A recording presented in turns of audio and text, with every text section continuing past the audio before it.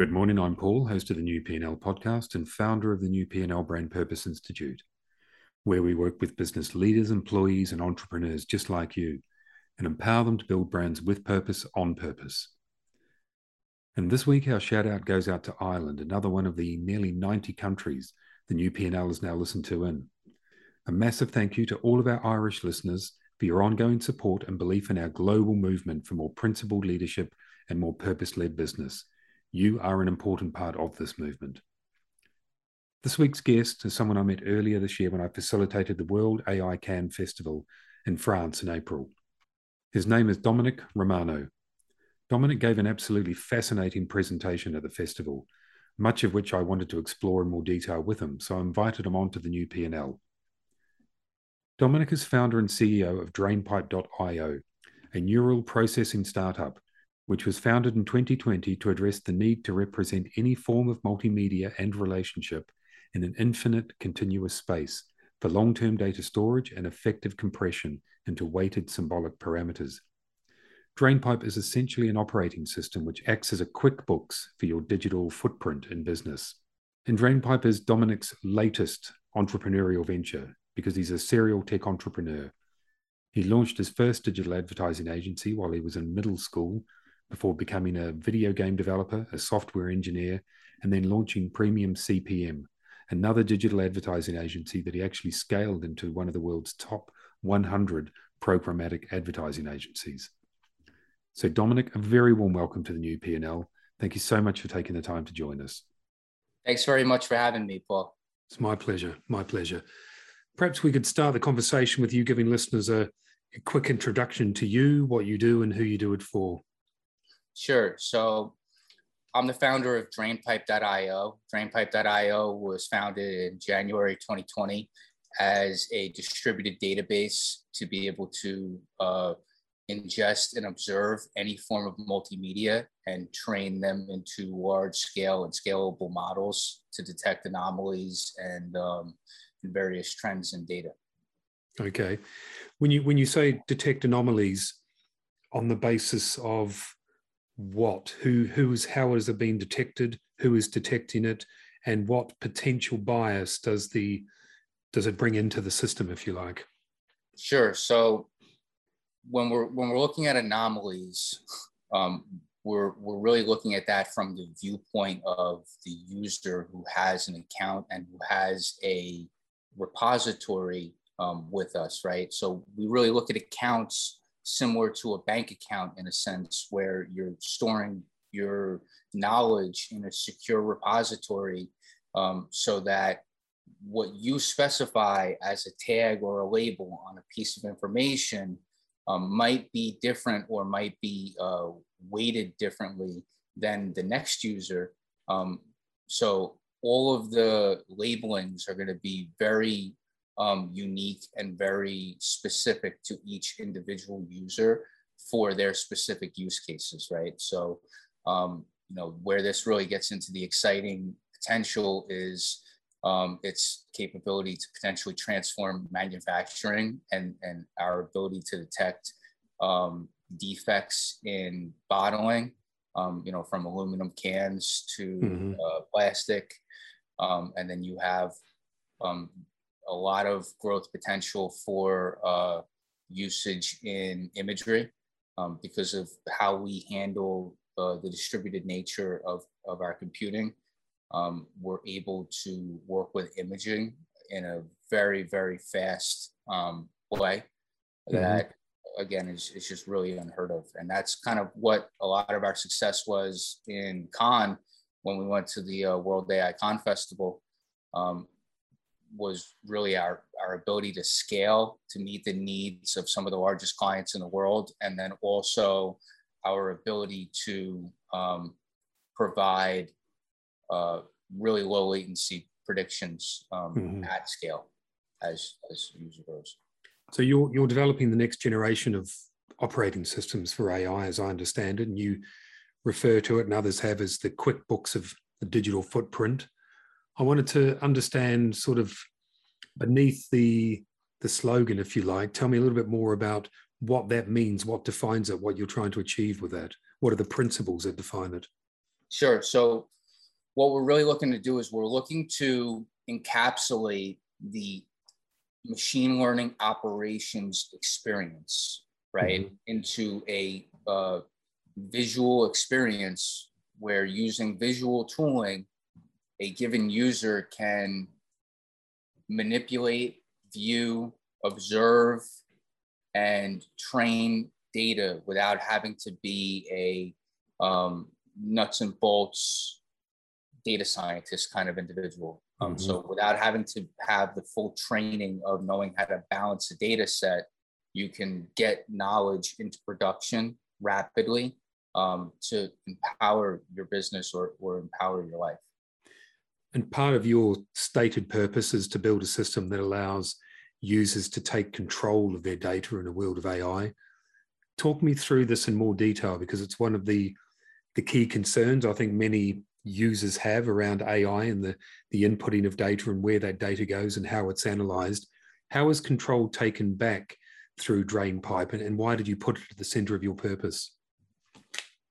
Sure. So what's really interesting to think about is control for a user, especially a consumer of a software as a service technology, right? So many business owners and many everyday users have services that they rely on, right? So if you run an engineering company, you might rely on HackerRank. If you run any kind of small business, you might rely on QuickBooks. People rely on Zoom, right? So all of these different services generate new data that a given user is really paying for, augmenting throughout their usage of this technology, right?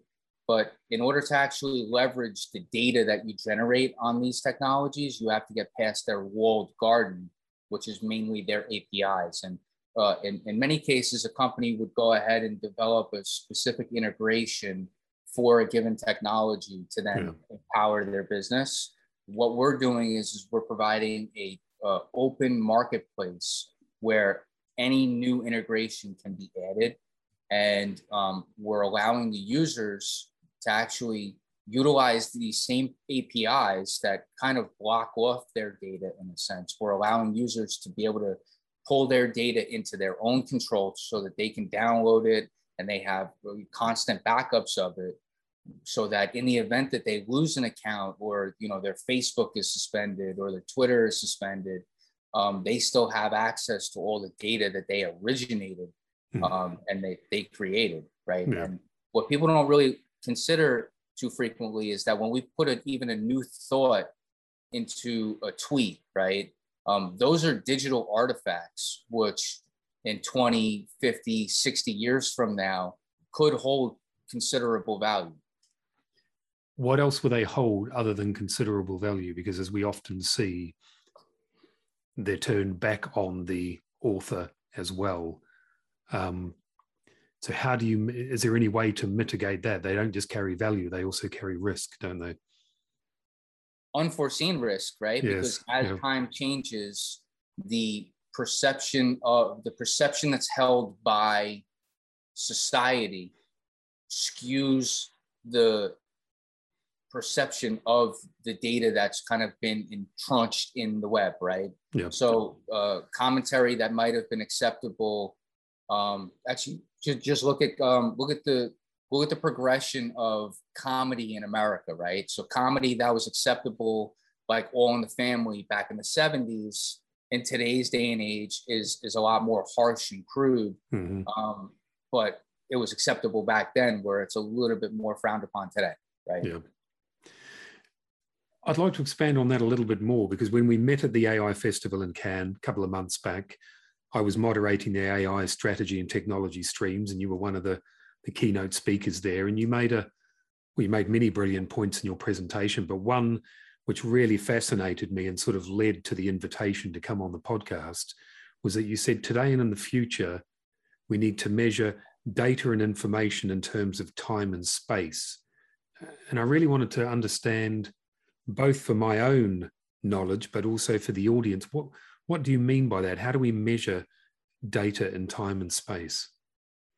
It's a very good question, right? So you might have seen in the news recently that CERN has recently kicked up the Large Hadron Collider again, right? Mm-hmm. So I use the Large Hadron Collider as a good example because what the Large Hadron Collider is doing in creating these collisions of particles is they're simulating the creation of time, right? So what's really important is going to be humanity's ability to leverage and harness technology to intervene in time to help humans become more productive in their day-to-day, to drive a more favorable outcome in our lives. Right. So can you give me a practical example of that for the listeners? What does that look like in action? Sure. So it takes time to process very large amounts of information, right? Mm-hmm. So if we start looking at representing data in a way that takes less time to do so in a distributed fashion, so things can happen all at the same time and can happen in a smaller space, then representing that data over time becomes easier because as you're adding more, it's just in a tight space and you're able to transfer this information faster because you have less of it really in bulk that's sitting stationary, right? And as we continue to consume more and more multimedia as a civilization overall, as the larger humanity, our ability to efficiently store this large information that we produce is going to become more and more important as time goes on, because, you know, we're on this huge scale of where we're every single year exponentially growing the amount of storage that we consume with technology for multimedia. So when I came away from Cannes, that was the one point, as I say, that stuck with me more than ever. And I was trying to find in my own head a way to relate this to my understanding as a non-technologist, if you like. If I can run that by you to see whether I'm understanding it right. So if someone had a heart attack 30 years ago, there is a process.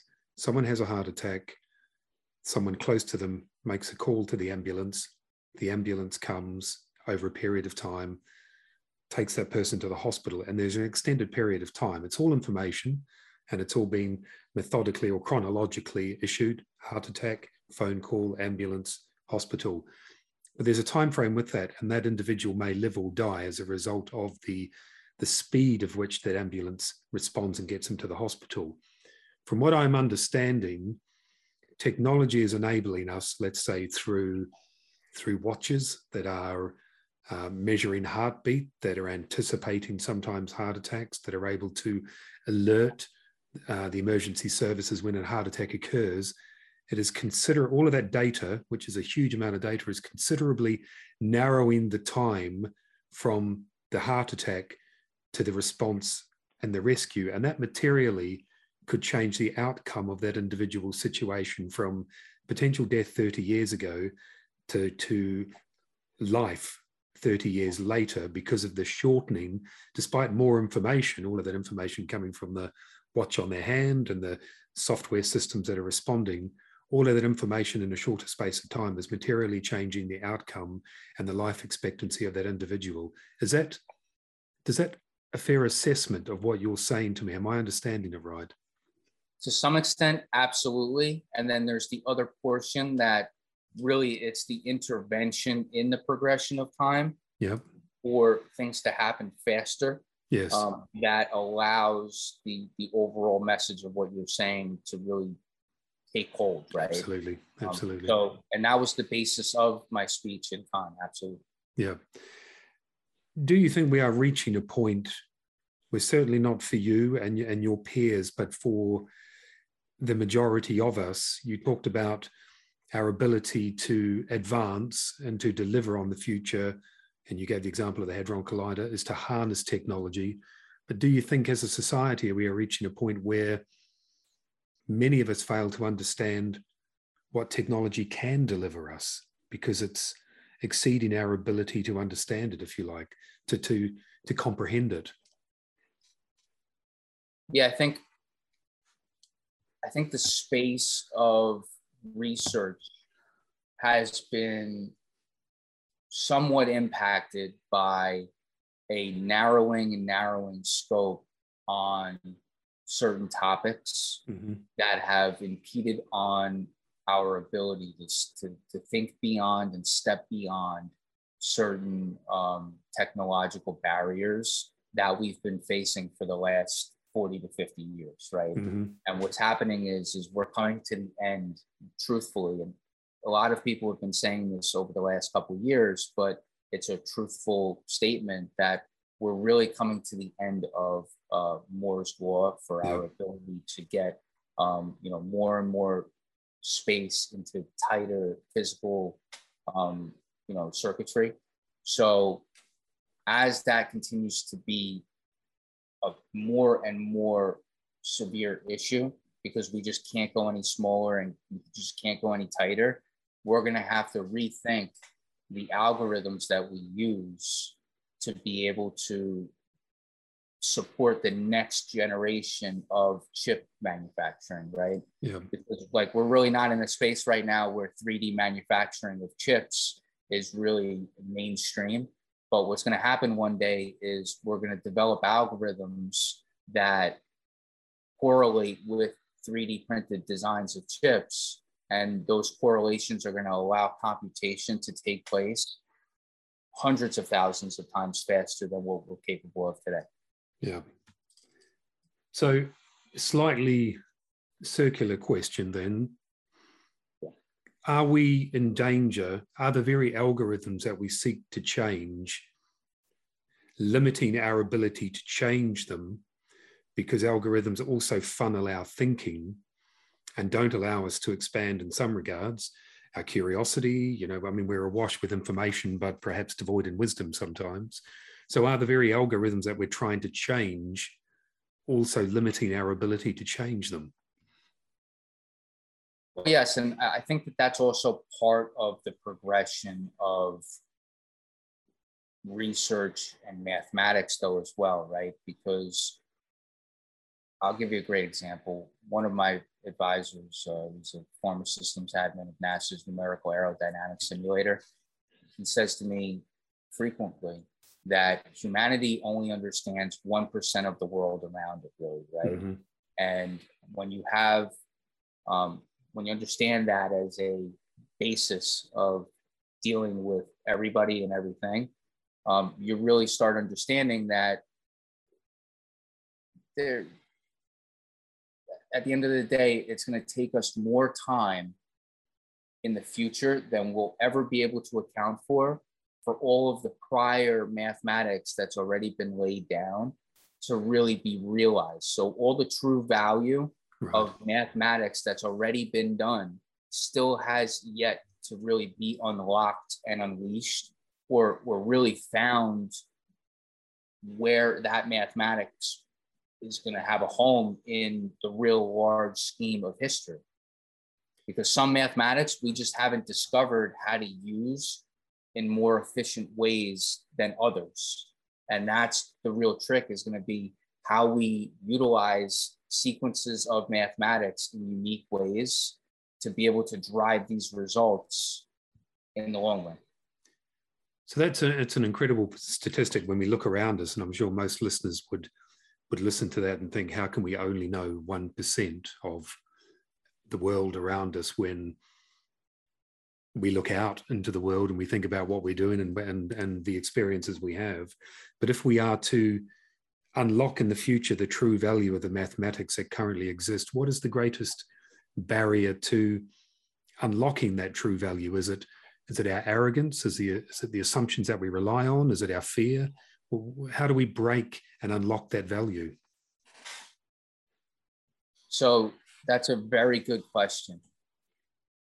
there is an arrogance to the human race that has really been prevalent since the early times. So there was a time in history when mathematicians who didn't have an answer for why something was occurring would give it all to God, right? Mm-hmm. And there are interesting correlations in numeral theology that might explain where numbers come from in interesting ways. However, God in past times, God was used as a replacement for a given scientist or researcher's inability to solve the problem. Right.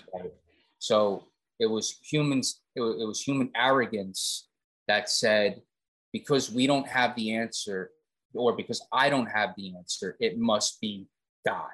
Yeah. And that is, humans for the most part are very arrogant creatures, right? We kind of live and maneuver around in a world where, you know, seeing is half of believing, right? And if we only see 1% of the world around us or less, then we're not really taking in the full experience, right? So yeah, I think that over time, where this really changes and where you start seeing the influence is going to be in our ability to connect various studies and various thought processes. And where I remain kind of hopeful is that we're going to see convergences of like Web3 and different technologies that you wouldn't necessarily expect all have correlations. You're going to see market refinements over the next couple of years where, you know, a new technology might come out that merges a few of these different technologies and really turns them into a single product. And by doing that and consolidating markets, you're going to see new innovation that thrives from that. And I'm fairly confident that the underlying math that some of these different technologies represent are also going to push forward in a variation in our way of thinking about app design and how systems interconnect in the long run. Is that where the true value in many regards of AI is? Its ability to consolidate and analyze at speed and at scale all of these mathematical equations that, as you say, so many of which we are still yet to unlock the value of, in part because I guess literally and figuratively they sit in books and in filing cabinets in some of the great universities of the world that have long since forgotten about some of those equations and some of those theories.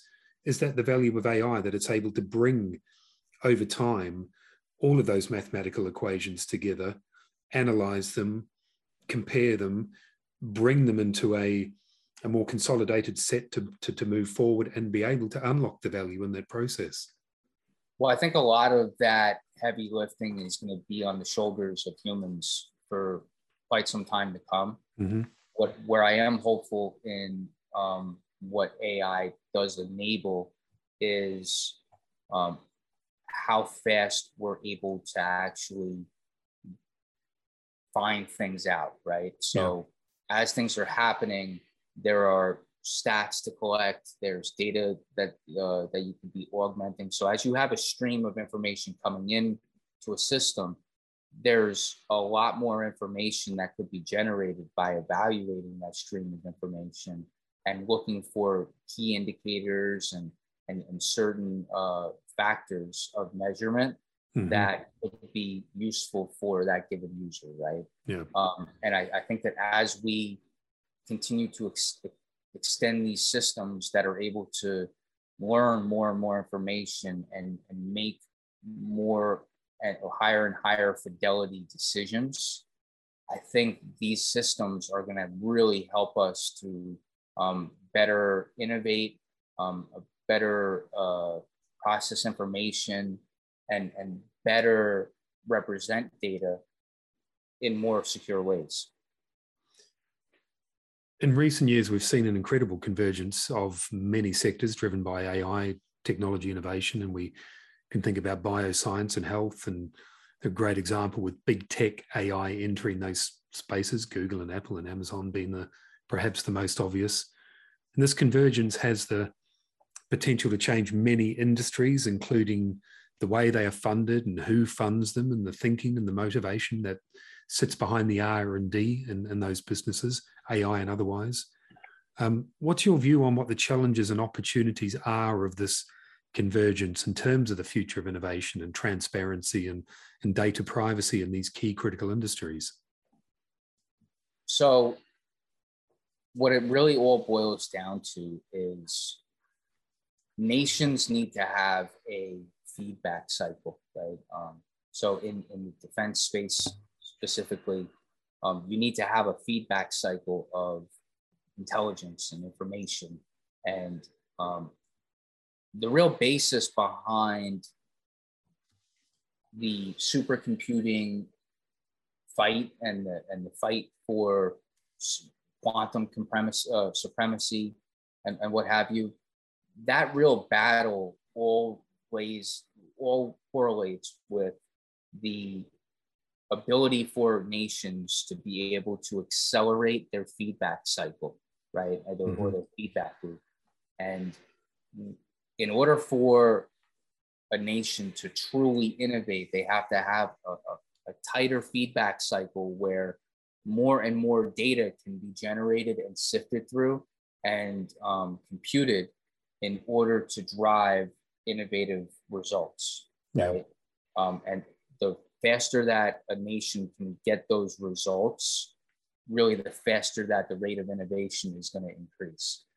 So it's really going to rely on our ability to compete at a macroeconomic scale, right? And that's kind of where you see a lot of the competitive talk amongst some of the larger nations in the world, right? Some of the economic superpowers, they even back to the 80s, they have been scared of one nation becoming the computing, supreme, being labeled the computing supreme nation in the world, because the implications of that and of a nation's ability to respond, react, and take preventative measures given that kind of computational power would put them at a supreme advantage. So that need, ever increasing need, which I agree with you on, for the speed of the feedback cycle or the feedback loop to ensure nations and businesses can innovate faster than ever, that relies on an increasingly tighter relationship than ever before between big tech businesses and governments within their region. In order to achieve that, does that compromise in turn the potential regulatory environment those same big tech businesses need to operate on if the governments are so reliant on them for the growth of their innovation? Well, absolutely. And then you also see in many of these funding hubs that, like in America, for example, we use to drive innovation, right? Because a lot of different countries have plans and programs that they use to spark innovation by making specific investments in certain projects and in certain requests, right? I think the long-term implication, though, is that when you have that relationship that is growing tighter and tighter, right? So a good example of that would be Twitter, right? Where Twitter can also become a potential national security risk in the event that the wave of consciousness in that stream of thought becomes adversarial to the goals of a nation, right? And once that occurs, it becomes a security risk for that nation and for the stability of that nation.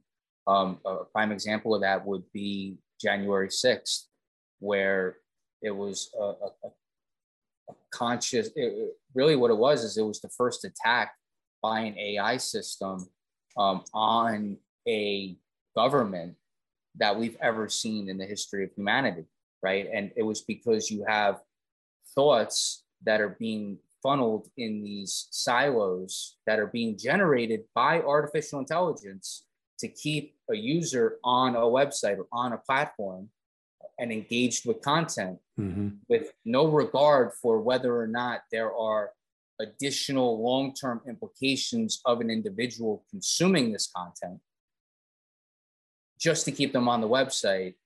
And the short-term implication was all of that information went left and everybody said, let's bum rush the Capitol. And that's what we ended up seeing as a result. So just to carry on with that a little bit more, one thing that concerned me, I think, a little when I attended the AI World CAN conference was that there was an awful lot of talk around the need for a more ethical approach to AI, but it wasn't always clear what the concept would be that would define this approach. There was no real framework, no real methodology, and so on delivered. And I wonder why that is. Is it an uncomfortable truth that actually it's not possible to have, however much we want it, it's not possible to have a coherent ethical AI framework because of the complexity of the international technology development and the macroeconomic and political world we find ourselves in? Is an ethical approach to AI actually possible, coherent one? Yeah, I think that we'll probably end up seeing it, though, in the later half of this decade. I think we'll start seeing more unified and more refined approaches that cover the global marketplace scale, right? So I think that we'll start seeing UN adaptations of, regulations that would kind of that would dictate some structure. Now, what I think about the overall ethical AI research space as of today is it's great that we have philosophers looking at the philosophical implications of this kind of technology, right?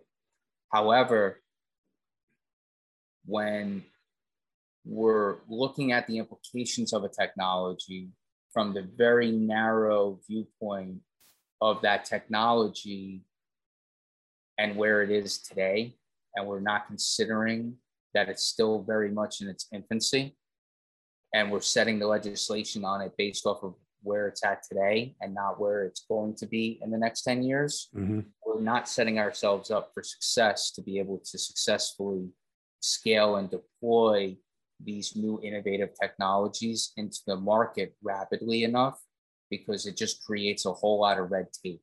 And as someone who's been, I guess, widely considered as one of the leading researchers in this topic in the world, what I've found is that there is risk in just the nature of the world, of the actual world, right? There's risk there, but what I find to be the most ethical approach is to not automate the actual decisioning process, right?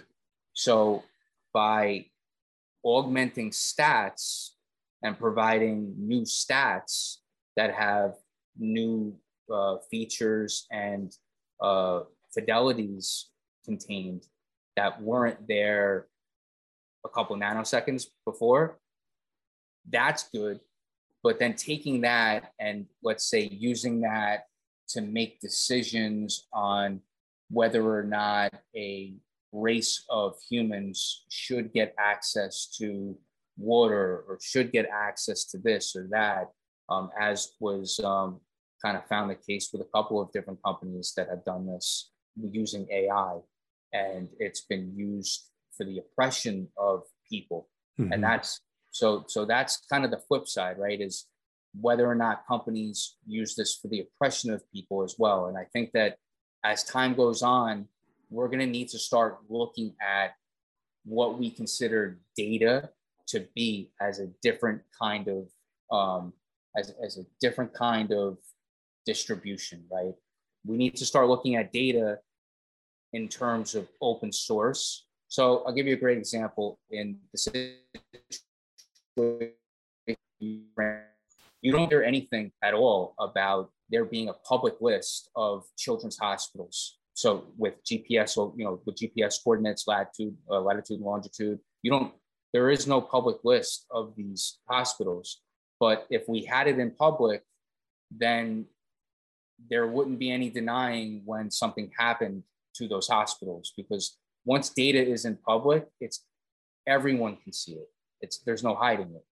And I think that's kind of the hopeful thing that I've seen in the recent 8 months, has been to see the push from multiple different governments to use open source intelligence from social media and from various sources to really push the next generation of cyber war and war on the battlefield. Mm-hmm. There is a risk, I guess, of a new form of colonialism through data. The water example you provided, and the relationship, the complex relationship between big data and countries, particularly in the developing world, can potentially create a new form of data colonialism. How do we mitigate that, and what can be put in place in terms of checks and balances to ensure that doesn't happen, or it is at least minimized? Well, I think that the ethical questions that we have that circle around artificial intelligence are more of the pillars of ethics that represent the organization or individual that is composing the ethics regulations that fit them, right? Mm-hmm. So the ethical gauge that you may have for a given system or response is going to be different than the ethical gauge I might have for a given system and response. And the dangers that we have today with that could be offset by requiring that certain key data points that are part of the ethical security of a given nation, those key data points should be open sourced to prevent collapse of a nation's population, right? So in the case of a hospital is vital to a nation's population, because if the people aren't healthy, then the population can't thrive, right? Yep. The same thing with schools. Schools are vital, because if the population isn't educated, then the population isn't going to be able to thrive. So these certain data points, when you look at it, schools and hospitals are, physical locations that have real value and meaning, but to a system, it's just a data point. Yeah. And to have these data points open sourced for the greater protection of the world, that would be a great thing. Now, there have been counter arguments from some of the leading researchers in the world as well, that, well, if you have all this information and you're also dealing with severe circumstances of corruption, then do you want to give all this information up to a corrupt power? Yes. That could potentially misuse it? And I think that that's where the responsibility of the global community really needs to step up and ensure that computer systems, technology, and really no form of power should be used for the sole discretion of oppression, right? Mm-hmm. Because that's when it becomes unethical, clearly. And I think that we need to really align our pillars of ethics internally. So like your core ethics in an organization, they need to be defined before you start thinking about your AI ethics, right? Yeah. Because if you don't have your core principles and your core ethics together, then your ability to set ethics on an AI system or on a system of decisioning is going to be inherently flawed. Agreed. Dominic, as we come to the end, I just wanted to ask you a personal question in terms of, you've already had some tremendous entrepreneurial success. You started while you were still a high school, a top 100 programmatic advertising agency. You've been voted by Technology Innovators magazine of one of the 50 AI CEOs to watch in 2021. What defines your ambition? What is the end game for you? What are you hoping to ultimately achieve? So thank you for the great question. And by the way, you have been one of the more brilliant interviewers that I think I've ever had the opportunity of speaking with. That's very kind of you. Thank you. Had a great sequence of questions in Con, and this has been a great sequence of questions as well. Thank you. The thing that really drives me forward is when I set out to do this, we set out with a goal of being able to simplify a very complex problem, of being able to just draw associations between text and assign labels, right? Now, as we're looking at newer problems, more advanced problems to solve, like the issue of mass shootings in schools and the issue of weapons in correctional facilities, and the issue of governments are going to have to worry about their satellites being hijacked from space. Mm-hmm. This is going to be a thing one day. So these issues are all issues that have to do with feedback cycles and interventions in time.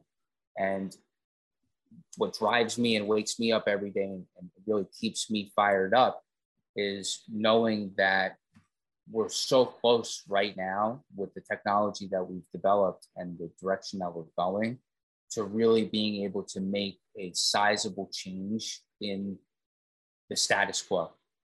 And I've had many ups and downs in my entrepreneurial journey, even after going to Con, coming right back from Con, I kind of got kicked in the teeth, having a really close friend of mine pass away. I've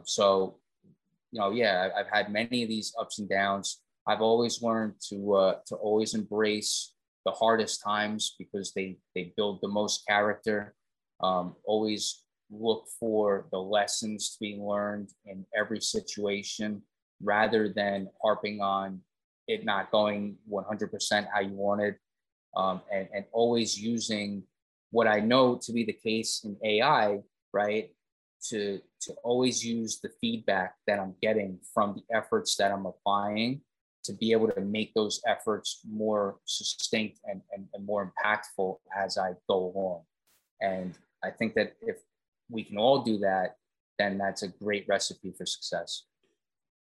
How do you encourage your natural sense of curiosity? One of the big worries I have, and I deliver a keynote on exactly this topic, and we touched on it earlier, that in a way we're outsourcing our curiosity to an algorithm in some ways, and that algorithm is funneling our curiosity, not expanding it. You are in the middle of both the need to be more curious, but also in the middle of that industry. What drives your natural sense of curiosity, and how do you continue to maintain it and encourage it and grow it? So I like to use real world examples and things that can be done that can drive positive change in the world. So one thing that I look at quite frequently and something that we actually donated drain pipe for is we donated drain pipe to prevent international sex trafficking. Mm-hmm. And this is a major problem that's very prolific around the world, and it's gotten more prolific with distributed marketplaces that allow for obscure transactions to take place on the internet. So what really drives my focus and what really helps me think about the innovating forward but also working with algorithms that are driving the forward looking change, where I'm kind of living my life and where I really focus on is how I can drive change internally within my organization and within my technology to better connect with the problem is existing, right? So in the example of international sex trafficking, there are many similar steps and many similar processes that are very similar to tagging satellite data, for example, and training a system to identify that in satellite data, there's a house, right? Yes. So those correlations and workflows require a very, very in-depth understanding of the actual requirements of a system, and working through that process to really lay out what that new workflow is going to look like in 3 to 5 years, 10 years is really where I found a home in AI and in the work that I do. I haven't really spent a lot of time looking to be a competitive person or looking to compete with anybody. All respect to all of the leading researchers in AI. I don't even really consider myself a leading researcher in AI. I know I'm up there with the best of them, but I'm just someone who works really hard to find solutions to really hard problems. And I just happen to be focusing on tackling all of the hardest problems on Earth right now. It's a very inspiring way to end the podcast. Thank you so much, Dominick. It's been a real pleasure. Thank you very much for having me. It's been an honor to spend this time with you today. And thank you very much for all these wonderful questions. My pleasure. If you'd like to learn more about what Dominick does, just go to drainpipe.io. And if you've enjoyed this conversation or any of the other episodes of the New P&L, please do take a moment to rate us or review us. It all helps with our ratings and our rankings. And please join us again next week when we have a fascinating interview with our next guest. So I'm Paul, host of the New P&L. Thank you once again for listening and have a great day.